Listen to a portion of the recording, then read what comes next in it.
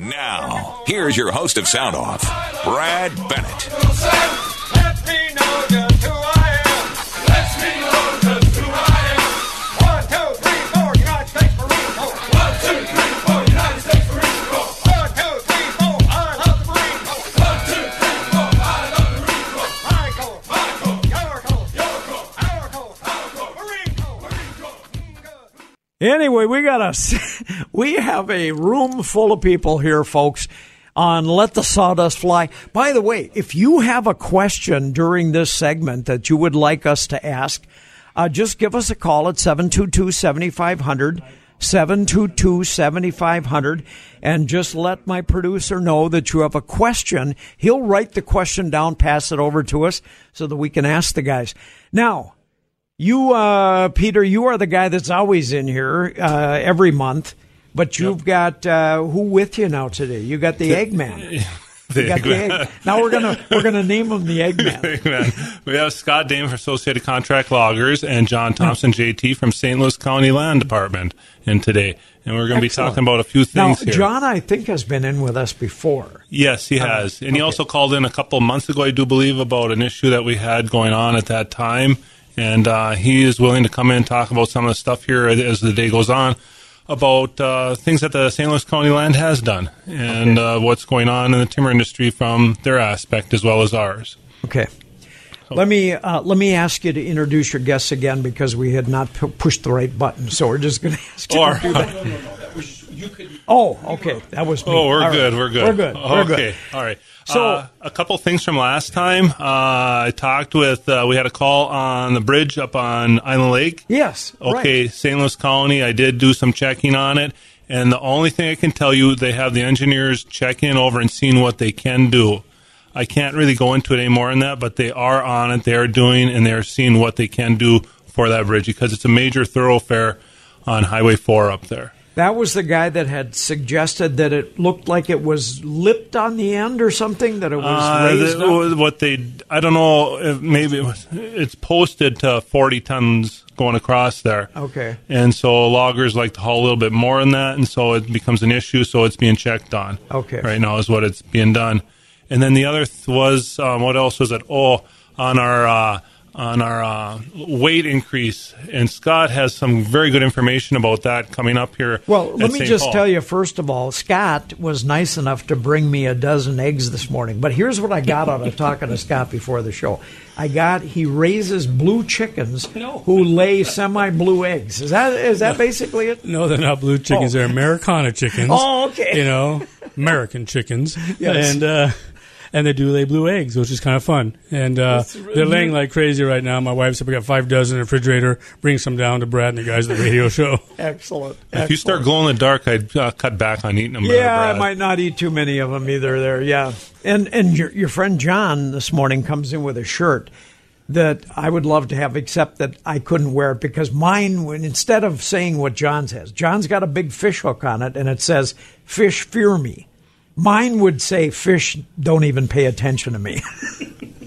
Yeah, I have another one that says, "Fish snicker when they hear my name." So that's probably more truthful. That should be more like mine, yeah. But anyway, at the state level, Scott, you got some information on that. Remember about we used to be able to haul heavier loads, and they cut back on it, and we had to get this changed at St. Paul.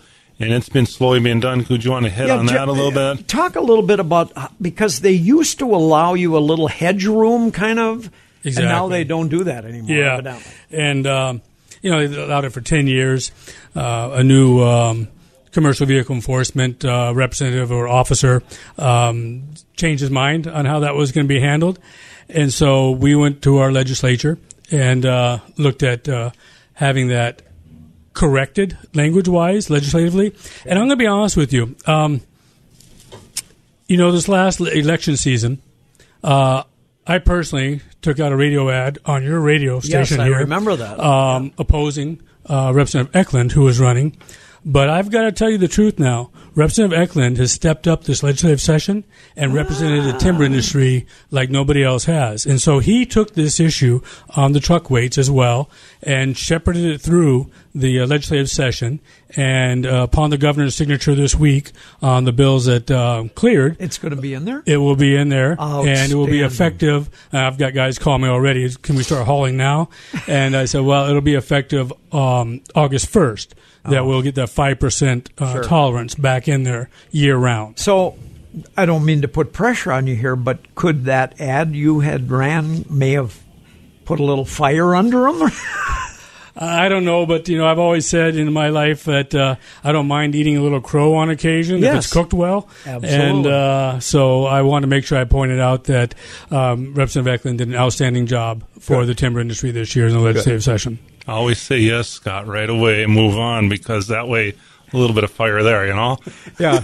But now loggers, it won't be until August 1st, I do believe that, and then we can go to 94.5 roadside. That's what it was. 94.5 is the roadside. If the DOT pulls you over, pulls the bathroom scales underneath, you can be 94.5. Otherwise, right today, it's the what scales? I call them the bathroom scales. They're portable scales. Yeah, they're still bathroom. You look at these things.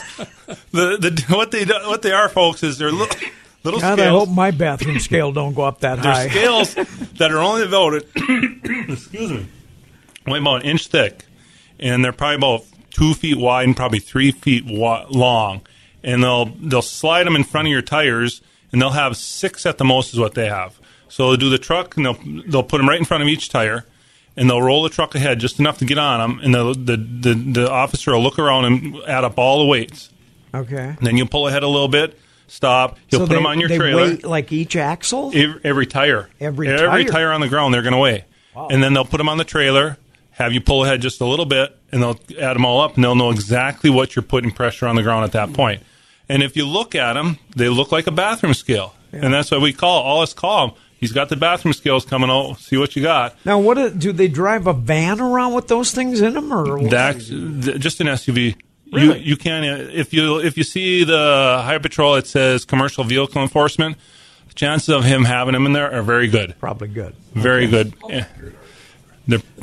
They're very accurate. We've challenged them on occasion on overweight tickets, but they get them calibrated every single year as long as they comply with an even ground surface and everything else, and not uneven.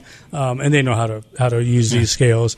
We're not going to be able to argue against those scales very well. Now, they use these portable ones so that they can catch you in an off-road environment, or where you're just coming out of the woods before you usually have a chance usually it's a blacktop road. Yeah, okay. Pretty much, because even if you do it on a gravel road, those things are not very thick. They're only maybe an inch thick. I'm going to say so rocks could probably throw them off. Could throw them off a little bit. Yeah. We have Henry Schoenbeck. Remember from last time?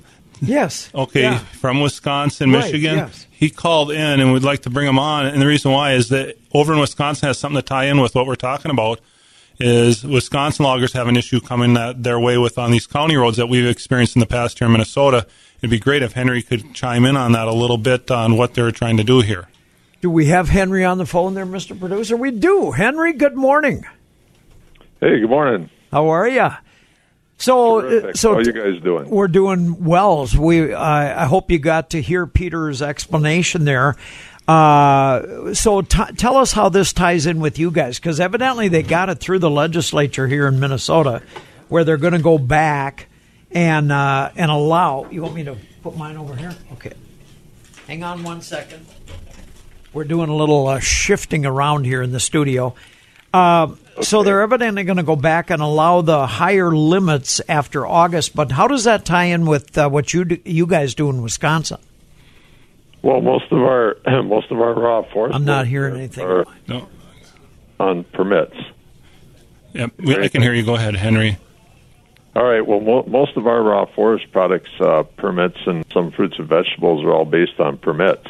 Okay. Which gives us a higher weight, and so that brings us a lot closer to what Minnesota weights are. And that just makes it a lot easier for the guys to go back and forth. There's hundreds of loads daily that go back and forth between Minnesota and Wisconsin, and it just makes it a lot easier for the trucking companies to do their business. you know, it's hard when you have different states with different regulations and different weights to adjust for all that, and it's even harder to figure out what the rate's going to be for hauling sometimes. So the closer we can get those, the better off everybody is. You know, Peter, what Henry's talking about there is, I've never even really thought about that, but he's so right, is that if you're logging, let's say, an area in Wisconsin and you're hauling it to a Minnesota mill, you may be weight-wise in Wisconsin. As soon as you cross that bridge, all of a sudden you could be out of compliance. You could be on your weights. It depends on what they're hauling. Like what's happening.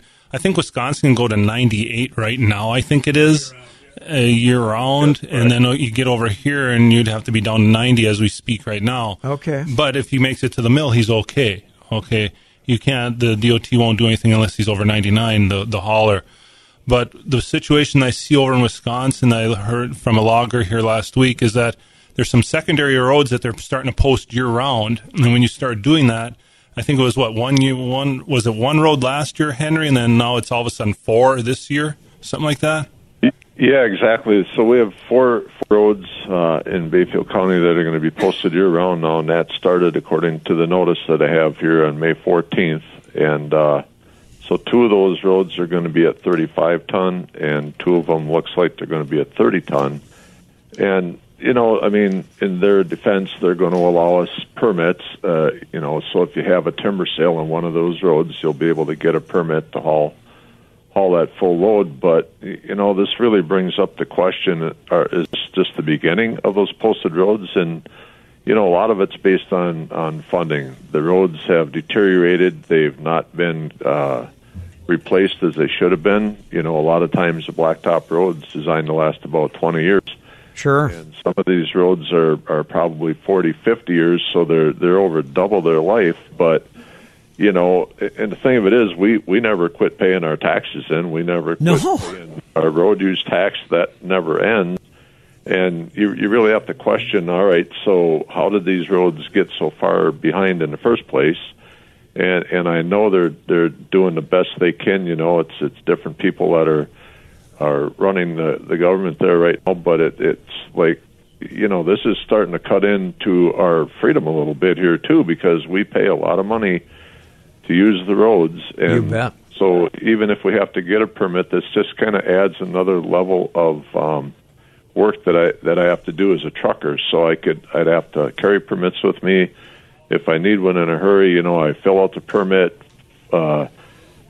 text a picture to the manager, and he signs it and texts a picture and handles it. And that's if he agrees with the route that I need to use and that type of thing. So you know, all these little things add up to driving up the cost of doing business. And well, Henry, let me ask you a question. From an outside observer, I know nothing about this, of course, but from an outside observer, it seems almost like maybe the state, in this case Wisconsin, is trying to raise some money for maintenance of that road by charging you the extra permits to bring you up to what you normally would have been able to haul anyway. Yeah, well, that's the thing here. They're not, and this is county roads. To be clear, This is county roads we're talking about here. Okay. You know, and they're not going to charge us a fee for the permit. I think they've just gotten into a situation where they feel the roads are deteriorated to the point they don't have enough money to fix them all, and they're really trying to make the road last longer. But sure, on the other hand, they're cutting off. It's kind of like cutting off the very businesses that are generating all the income in the first place, because I can promise you we're not running 45 mile per hour or 45 mile per gallon Prius cars out there. No. We're running log trucks that get 3.5 miles to the gallon. Right around 4 miles a gallon is what we're going to be at. Is that what you get? That's right around there. You'll be a hair more, hair less, but you're not going to be 6. You're not going to be 7. Yeah. No. And they use a lot of fuel, and they pay a lot of tax money. You bet they do. Well, so is this going to be beneficial now to, if they change this law in Minnesota, to people that drive back and forth between Minnesota and Wisconsin hauling loads? Yeah, it will be. They're caught up in the state roads, yeah. County roads, that's a different topic. So, okay. But on the state roads, absolutely. No, this will also help you guys, Henry, when you come over from Wisconsin into Minnesota. on our state roads and that type of thing, and even the freeway on that part of it right there. But, we're glad to help our counterparts out in Wisconsin and Michigan. But to tell you the truth, we just assume put a gate up on the bridge and not have any Wisconsin or Michigan wood come into Minnesota. No, just kidding, Henry. You just ticked off a lot of people. Oh, boy, here we go. Range war. The wood goes both ways. Our wood goes into Wisconsin, and their species comes over here, too. We work on a regional basis and cooperatively. Can we talk about that just for a minute? And now, I know that here in Minnesota, you've got Sappi out here in West Duluth. You've got the mill up in Cloquet. That is Sappi in Cloquet. That is Sappi. What's the one in West Duluth called? Yeah, Versa.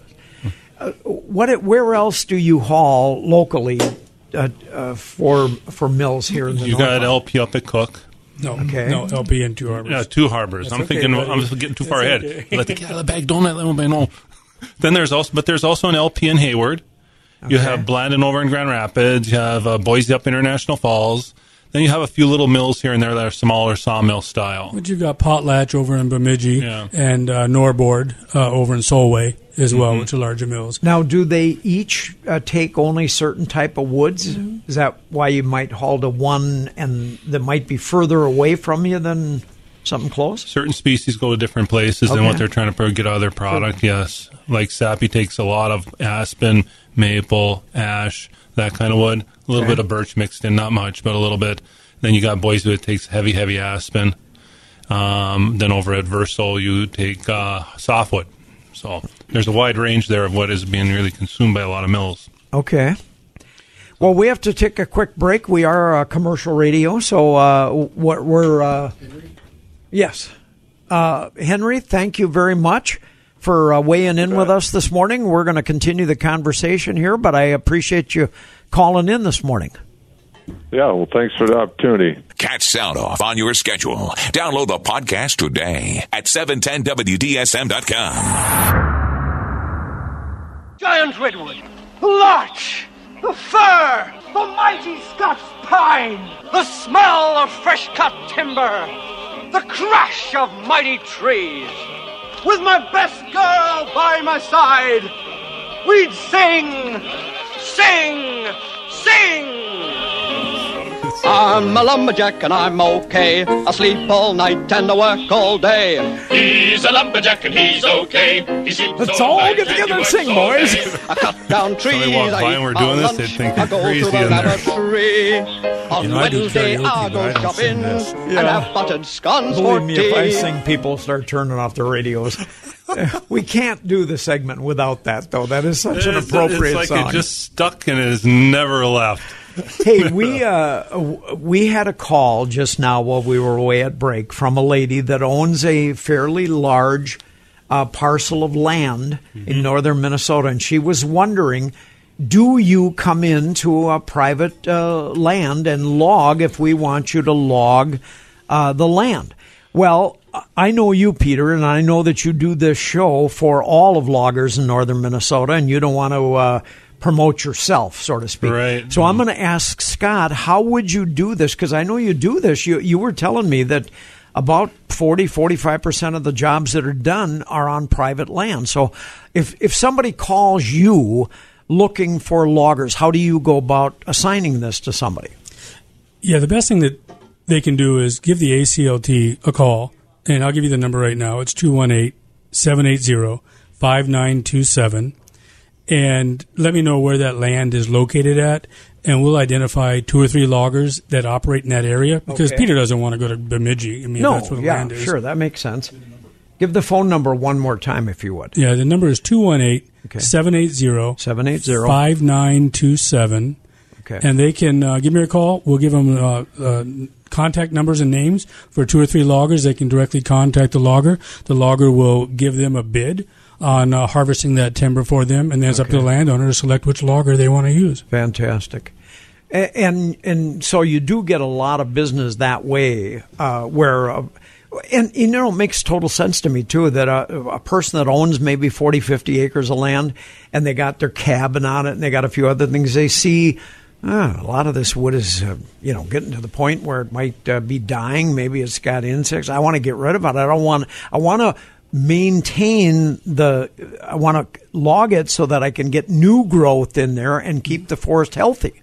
You're right. It's a very valid question. You can't open up the phone book in the Yellow Pages and look under logger. There's nobody listed. That's very true. So it's difficult sometimes for the public to find a logger unless they're logging next door, which quite often happens, and they'll wander over. Hey, you're logging John's land. Hey, how about doing mine? But if they want to give the ACLT a call, we always refer loggers to people that are looking. Yeah. Okay. And any job can be done. It's whether financially it can be done. Now, if this individual has only 2 acres and the logger has to come quite a ways away, it's financially is not going to make it. The only way it could is if they are paid to come and do it. Then it can be done. But there's a lot of things that go on to do a job site. And with like JT here, how he administrated a lot of job sites in the past, we did some that were actually experimental. And he has a lot of information on that. What really took place some years back, we did some experimental cuts down. John Thompson is in with us, and he's a retired area land manager. And so, John, you would be the guy that would call a logger or a number of loggers in an area, and you'd say, hey, we've got a piece of land here that needs to be thinned out. And you would kind of manage this land. You would determine where things are needed to be logged and where they're not. Yes, Brad. Our foresters would be out, and it's like real estate kind of. There's 3 things that you look at to determine what should be done, and all 3 of them are condition. Okay. You look at the condition of the timber. Age is part of that, but if it's in good condition, maybe you hold it longer. Okay. And go to a stand that needs attention more. But actually, we did it through a public auction process most of the time, and we would have all the criteria spelled out for the work that we needed done, because it wasn't just a case of here's some wood and we'll get some money. It was also, how are we going to benefit wildlife? How are we going to protect the water resource? What's our regeneration plan? Because the cardinal rule, you don't do anything without a regeneration plan. You don't just cut it and leave. Right. Sometimes that's all you have to do if you plan it right and time it right. In fact, most of our regeneration, I'd say 75% of it was regenerated with natural regeneration through timing and planning. Maybe requirements for skidding to scratch up the ground surface so that the lighter seeded species could get hold in mineral soil, and so on. And then there were other areas that we would have as much taken off as we could because we were going to plant and we wanted the stuff out of the way. Sure. Yeah. St. Louis County just finished up, well, everybody did. They just finished up planting season, and St. Louis County planted about 1,100 acres this year, which is pretty typical. Sure. About 650,000 trees went in the ground, and so they're continuing with that. And if you drive up number 4, particularly, is a good place to see it. There's a doggone pretty forest up there that's been reestablished over the last 40 years. When I first started up there, a lot of it looked like an atomic bomb would be an improvement. Oh, wow. And it's pretty woods now. Well, you do see parcels of land like that as you drive around northern Minnesota. You'll see areas that have down trees and old trees. When we come back from this break, we got to take our Fox News break here. Let's talk a little bit about what generates a healthy new forest. Because I would imagine in some areas the small trees get choked out because they don't get enough sunlight from the more mature trees as well. Yeah, that's the kind of forest we're dealing with here. Okay. And if you want to get to your break, we could whenever you want, because we'll go into that. Let's do that. We'll come back and talk about how you generate a healthy forest. So we'll take our Fox News break, and then we'll come back. More of Sound Off is on the way. Coming up at 11, it's your daily fix of Rush. 710 and FM 98.1 WDSM. Updates brought to you by Lady O'Collins Emporium, 31 West Superior Street, a place of magic in downtown Duluth. 722-2240. That's Lady O'Collins Emporium.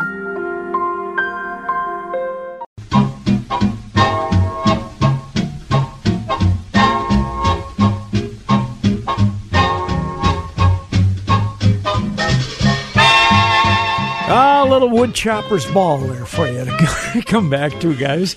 Okay, so when we left, we were talking about what makes a healthy forest. How do you make a healthy forest? Because I know I worked out in the woods just 2 summers with my uncle, who was a logger out of the Brookston area, and I did it mainly just to build myself up for football for the fall.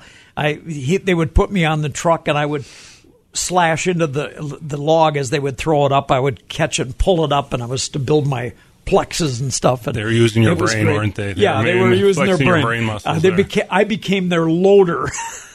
Yeah, but I remember that Tommy told me a lot of times. He said, we like to go into an area and thin an area out. We don't always take all the trees out of an area. We thin it out because it then allows the slash underneath the sunlight and the ability to grow. Is that kind of the way a forest comes around, or what?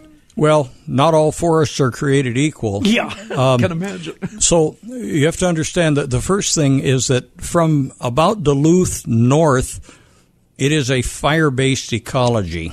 And forest regeneration was based on recurrent fire that exposed the seed bed or that killed the trees on top, and then you would get regeneration because you had a seed bed, and fire never actually kills everything, so there were always seed around and seed in the duff. And so depending on what kind of forest you're dealing with, you got different prescriptions, and that's where foresters come in. And I wanted to make the pitch on that land up north. A consulting forester would be a good idea up there to really tailor the prescription for their land to what their desired outcome is.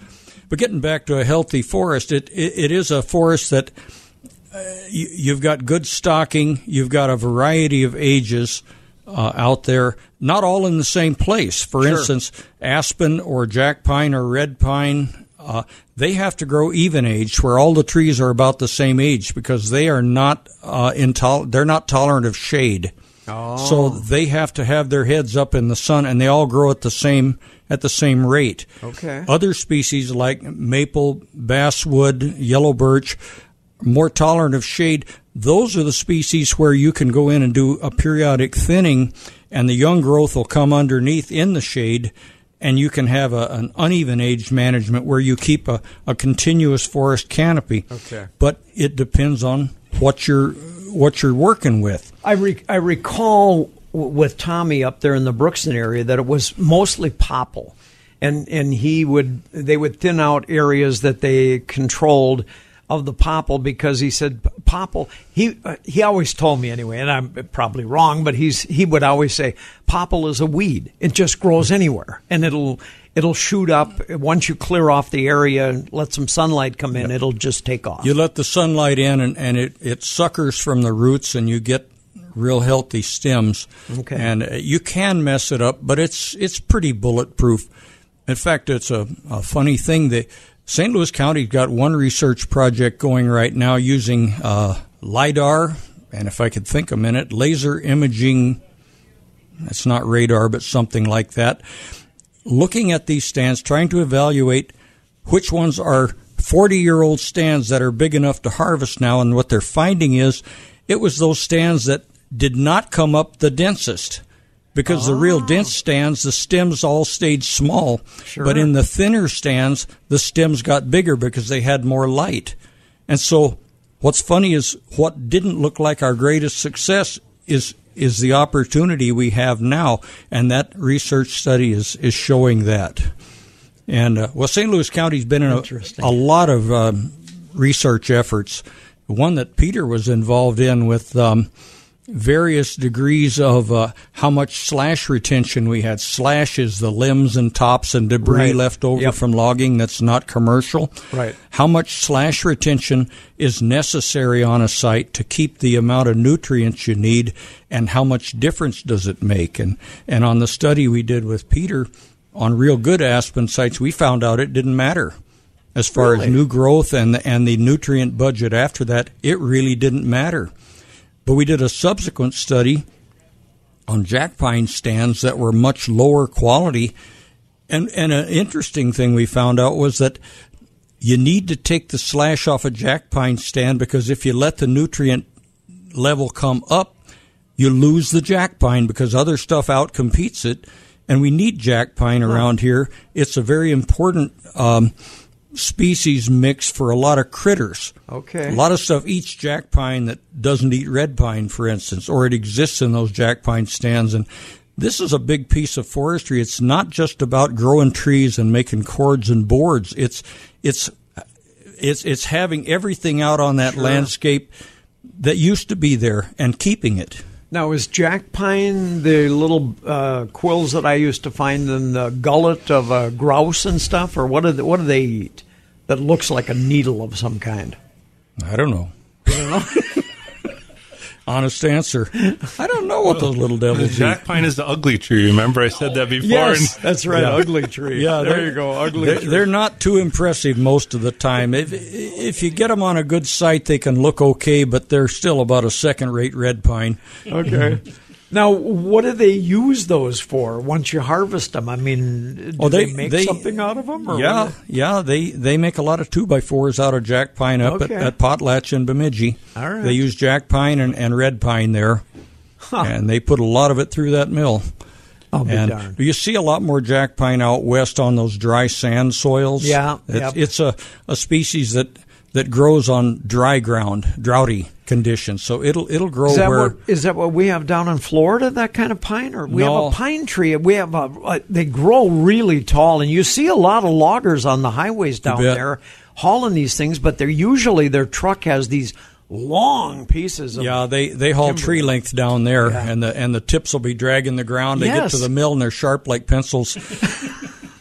But if they back up, you're in big trouble. Oh, yeah. I can Peter imagine. almost backed up on me once. I was down in the brush behind him, and he didn't know it. I was coming out, and all of a sudden he backed up to break the limbs off the drag, and I was moving to get out of there.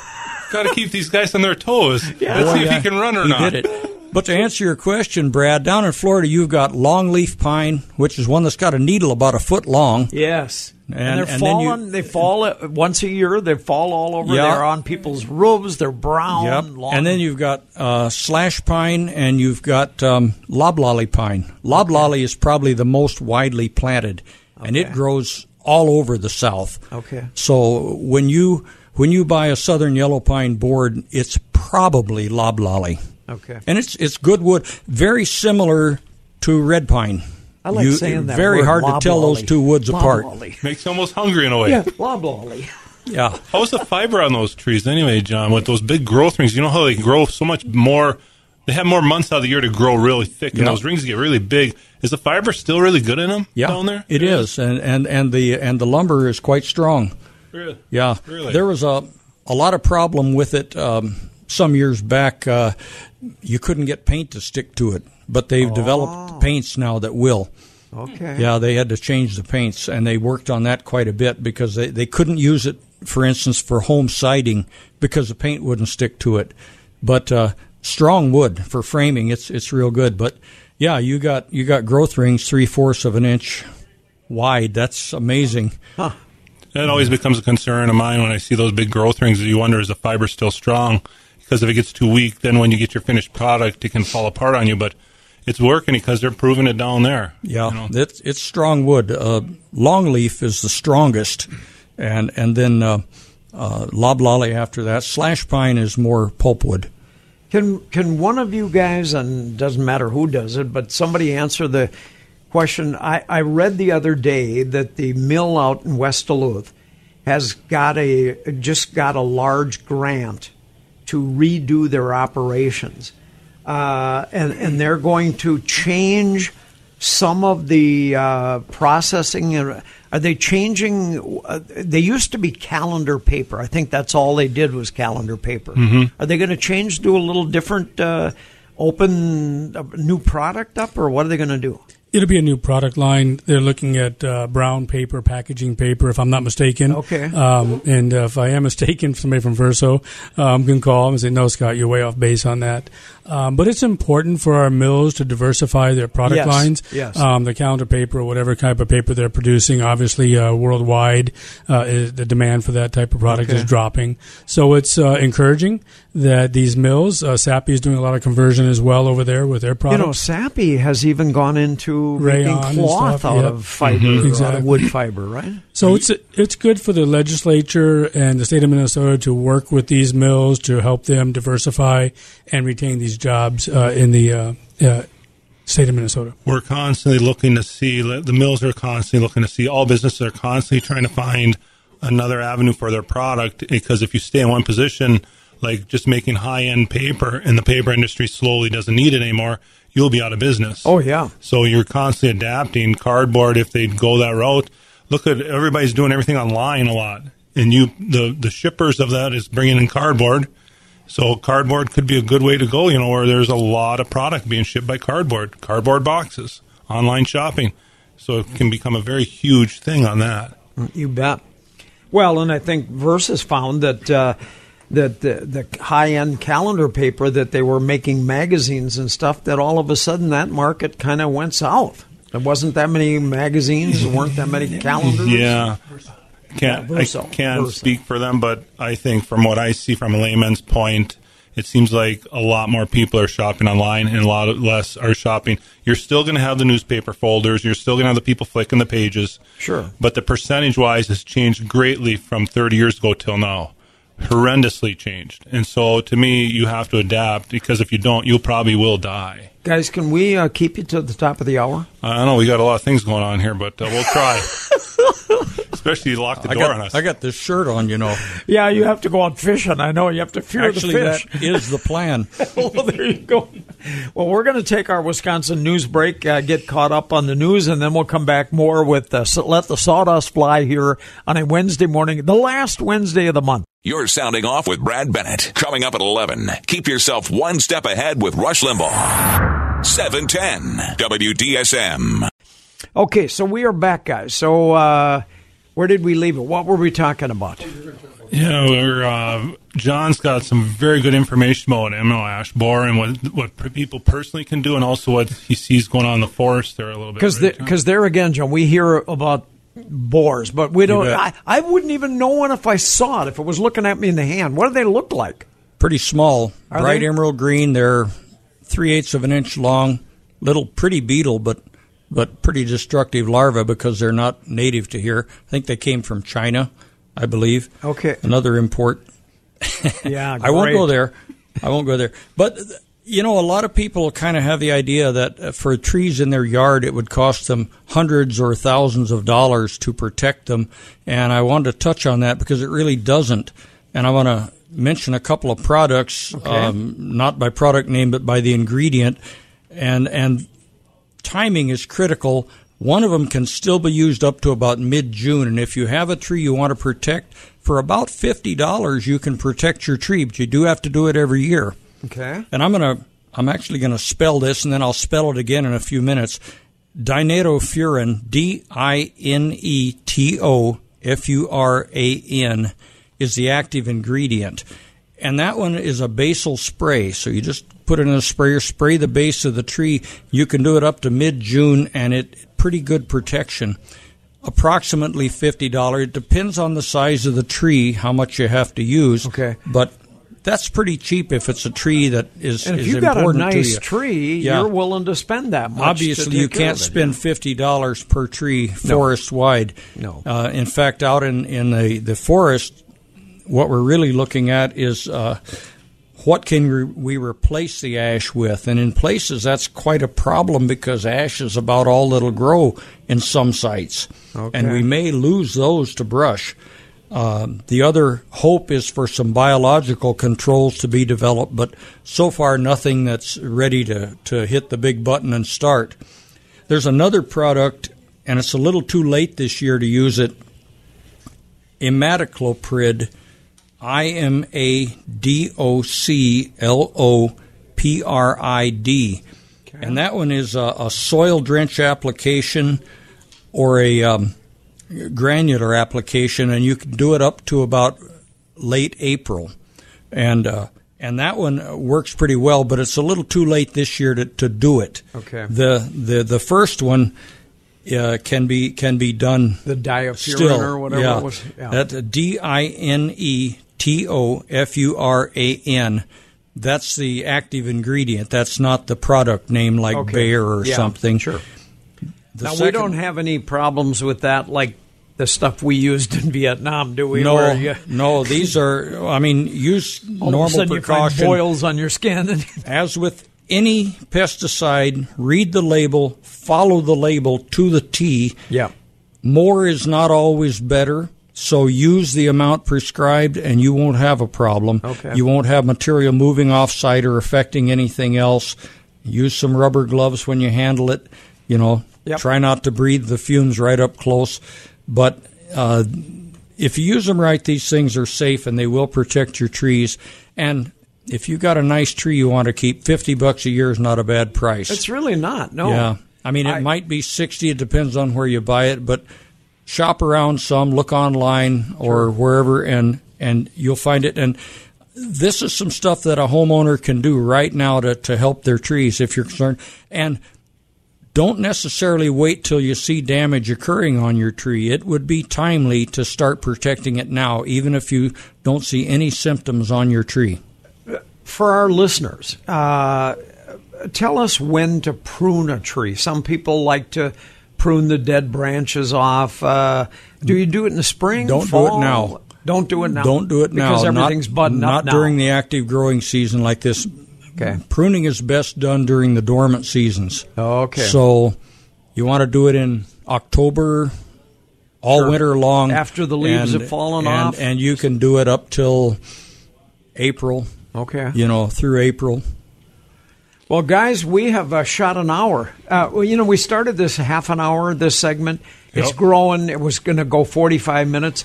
Now it's becoming so popular, we're getting people calling us and telling us, ask this question, ask that question. Well, it seems like it goes so fast. We'll see you all next month. John, thank you all for coming in. Thank you very much. Scott. Thanks, Pete. Brad.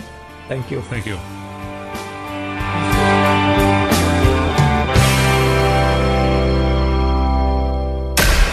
The Talk of the North. 98.1 K220 EFFM at 710 WDSM AM Superior, Duluth.